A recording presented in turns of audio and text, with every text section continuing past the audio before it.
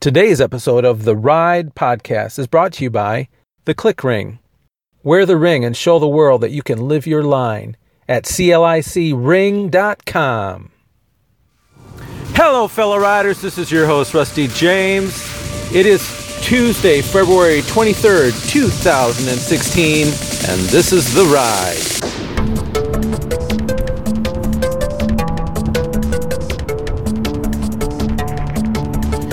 Hey, my friends, what a beautiful day this is. I'm excited about the possibilities that are going to take place in this next 24 hours. Why? Why do you ask? I don't know, because I've been talking with my Father in heaven who has the cattle on 1,000 hills and who is worthy of all praise and honor and glory. And I've just been talking with him. And I don't know, I think that if his word is right, he loves me. He's counted me righteous. And he has good things for me because he's a good father. So I'm looking forward to whatever's coming my way. And it's funny I say it that way because I am following what I think is a consumer's truck, which is hauling a trailer, which has got some telephone poles on it. And the end of it is staring me in the face, and it's seriously exactly the height of my head. I have just passed it, so it is not posing me a problem anymore. Like it was really, really posing me a problem. But hey, you never know. Things happen that weren't planned for, and if I had been in a crash, I would have had to duck really quick to avoid certain calamity. But of course, like anything else, that got me thinking. Here I am driving along a road with this end of a 8-inch diameter pole staring me in the face. Not much more than, 20 feet in front of me. I mean, I've got a mental image of the grain pattern at the end of that piece of wood. And that's about all I want to know about that piece of wood. Well, I've passed it, so it's no longer in my way. But Lord's been speaking to me about some things, and one of the things is that there are certain, dangers that we have. That's perfect. There are certain dangers that we have in our life that we're not addressing, certain pitfalls that we might have that are in our path, and we're not feeling that we're strong enough to, get it out of the way. And so you might go through life just like I did, driving 20 feet away from a potential life-altering situation. And I want you to know that God is telling us today that I was reading Romans 8, and He has done everything He needs to do so that we don't have to be traveling through life with this 20-foot-long pole about to decapitate us. So turn in your Bibles to Romans 8. We're going to read some of this, okay? I'm getting there right now. Romans 8. Say amen when you're there. All right. Romans 8, verse 1. Therefore, there is now no condemnation for those who are in Jesus Christ. Because through Jesus Christ, the law of the Spirit who gives life has set you free from the law of sin and death. For what the law was powerless to do, because it was weakened by the flesh, God did by sending His own Son in the likeness of sinful flesh to be a sin offering. And so He condemned sin in the flesh, in order that the righteous requirement of the law might be fully met in us, who do not live according to the flesh, but according to the Spirit. Verse 5. Those who live according to the flesh have their mind set on what the flesh desires, but those who live in accordance with the Spirit have their mind set on what the Spirit desires. The mind governed by the flesh is death, but the mind governed by the Spirit is life and peace. The mind governed by the flesh is hostile to God It does not submit to God's law, nor can it do so. Those who are in the realm of the flesh cannot please God. You, however, are not in the realm of the flesh, but are in the realm of the Spirit, if indeed the Spirit of God lives in you. And if anyone does not have the Spirit of Christ, they do not belong to Christ. But if Christ is in you, then even though your body is subject to death because of sin, the Spirit gives life because of righteousness. And if the Spirit of him who raised Jesus from the dead is living in you, he who raised Christ from the dead will also give life to your mortal bodies because of his Spirit who lives in you. Verse 12. Therefore, brothers and sisters, we have an obligation, but it is not to the flesh to live according to it. For if you live according to the flesh, you will die. But if by the Spirit you put to death the misdeeds of the body, you will live. Notice it's saying we need to use the Spirit to put to death the misdeeds. Verse 14, for those who are led by the Spirit of God are the children of God. The Spirit you received does not make you slaves, so that you live in fear again.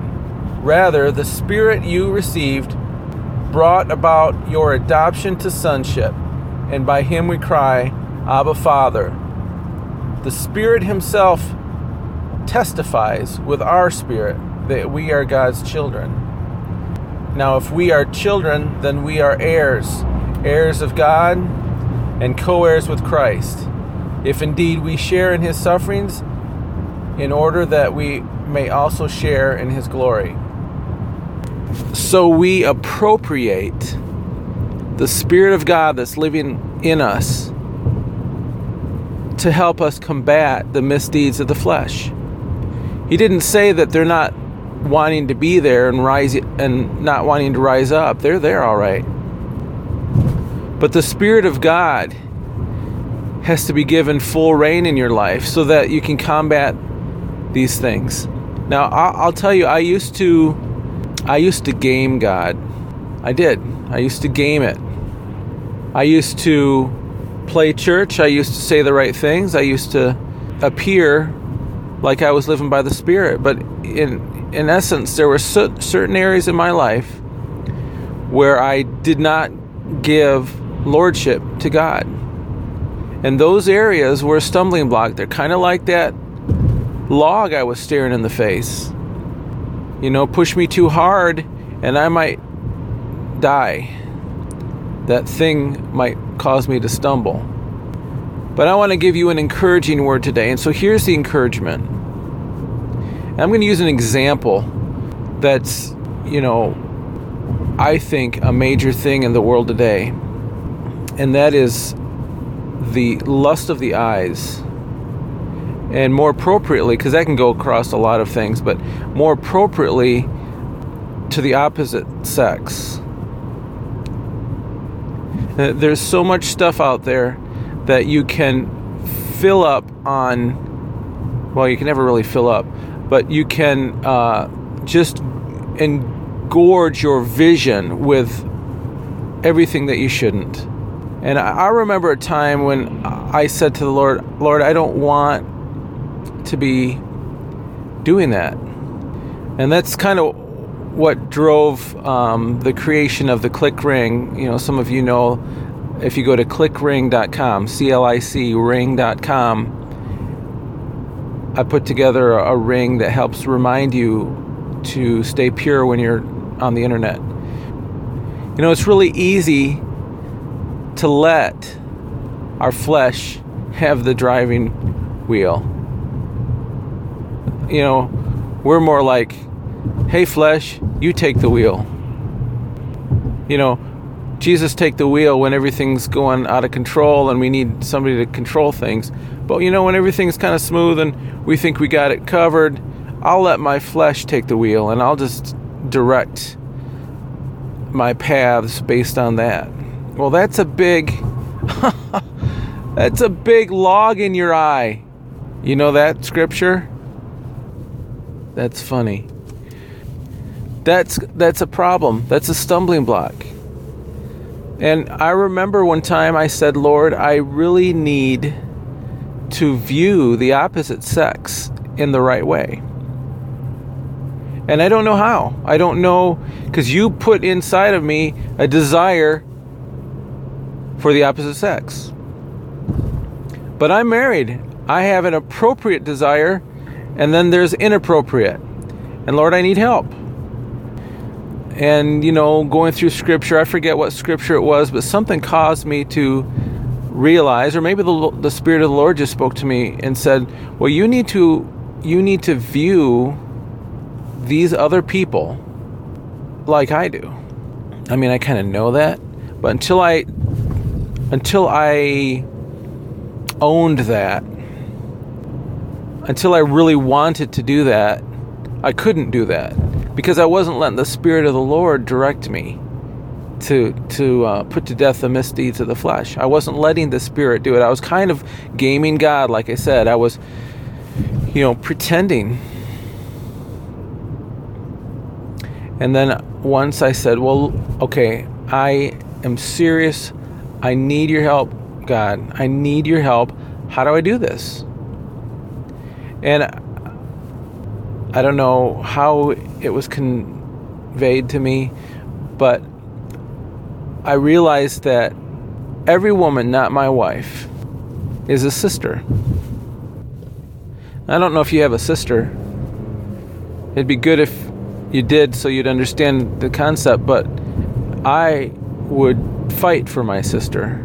I would shed blood for my sister. I would want to protect my sister. So if you don't have a sister, I guess you're going to just have to take my word for it. There's a bond there that is strong. You don't disrespect your sister. So likewise, as I view the world full of women, they are all sisters. And even if they make maybe wrong decisions in terms of what they show the world, they're still my sister. And I need to view that person like God views that person. And really that is only possible if you have God on the throne of your life and you have submitted to the Spirit of God in your life. It's the only way. So if you're gaming God, if you're gaming this relationship with the Creator of all, it's not going to work out. I used to think I could just kind of be my own God, I guess. I mean, I wanted to do what I wanted to do. It doesn't work that way. But that scripture there out of Romans, it talks about, you got a choice here. Either death or peace and righteousness. I mean, what is it going to be? I have enjoyed a joy and a peace so extreme at times in my life that I don't think you could pay for it. I don't think any money could buy it. I look at these guys that, rappers or all these musicians that are rolling in the dough and all this kind of stuff. And of course, we're finding out now that a lot of them are bankrupt or whatever. Football players that are rolling in the dough 5 years after their career is over, they're, selling cars because they blew through all their millions. Whatever the deal is, money doesn't buy you love, or money doesn't buy you happiness. But I will tell you what, money can't even buy you the kind of joy and happiness you get with God's kind of joy and God's kind of peace. That's what we should be seeking after. When you get a piece of that, you will find that you've got a reward that is surpassing anything this earth could ever provide. I guess if you've never experienced that, you're going to have to trust me. But the more you give your life to the Lord and let Him be the Lord of every aspect of your life, the more His Spirit is able to help you get past these fleshly death things in your life and find that righteousness and joy and peace that you're longing. You might not even know it, but you really are. So stay in that word and live in this peace. Pray for those who persecute you. And when you think about those logs that are in your life, you know the ones that are stumbling blocks, the ones that always seem to be rising up and causing problems, causing your relationship to God to be weakened. Get those out of your life. All I had to do today was pass that vehicle, and I had to have the right kind of juice in my car. I had to have power in my car. I had to have power in my life. I had to have the Spirit of God in my life to get past that thing. And you can too. I believe that God is going to meet your need today. Give Him your whole life and see what happens. And I will see you on the flip.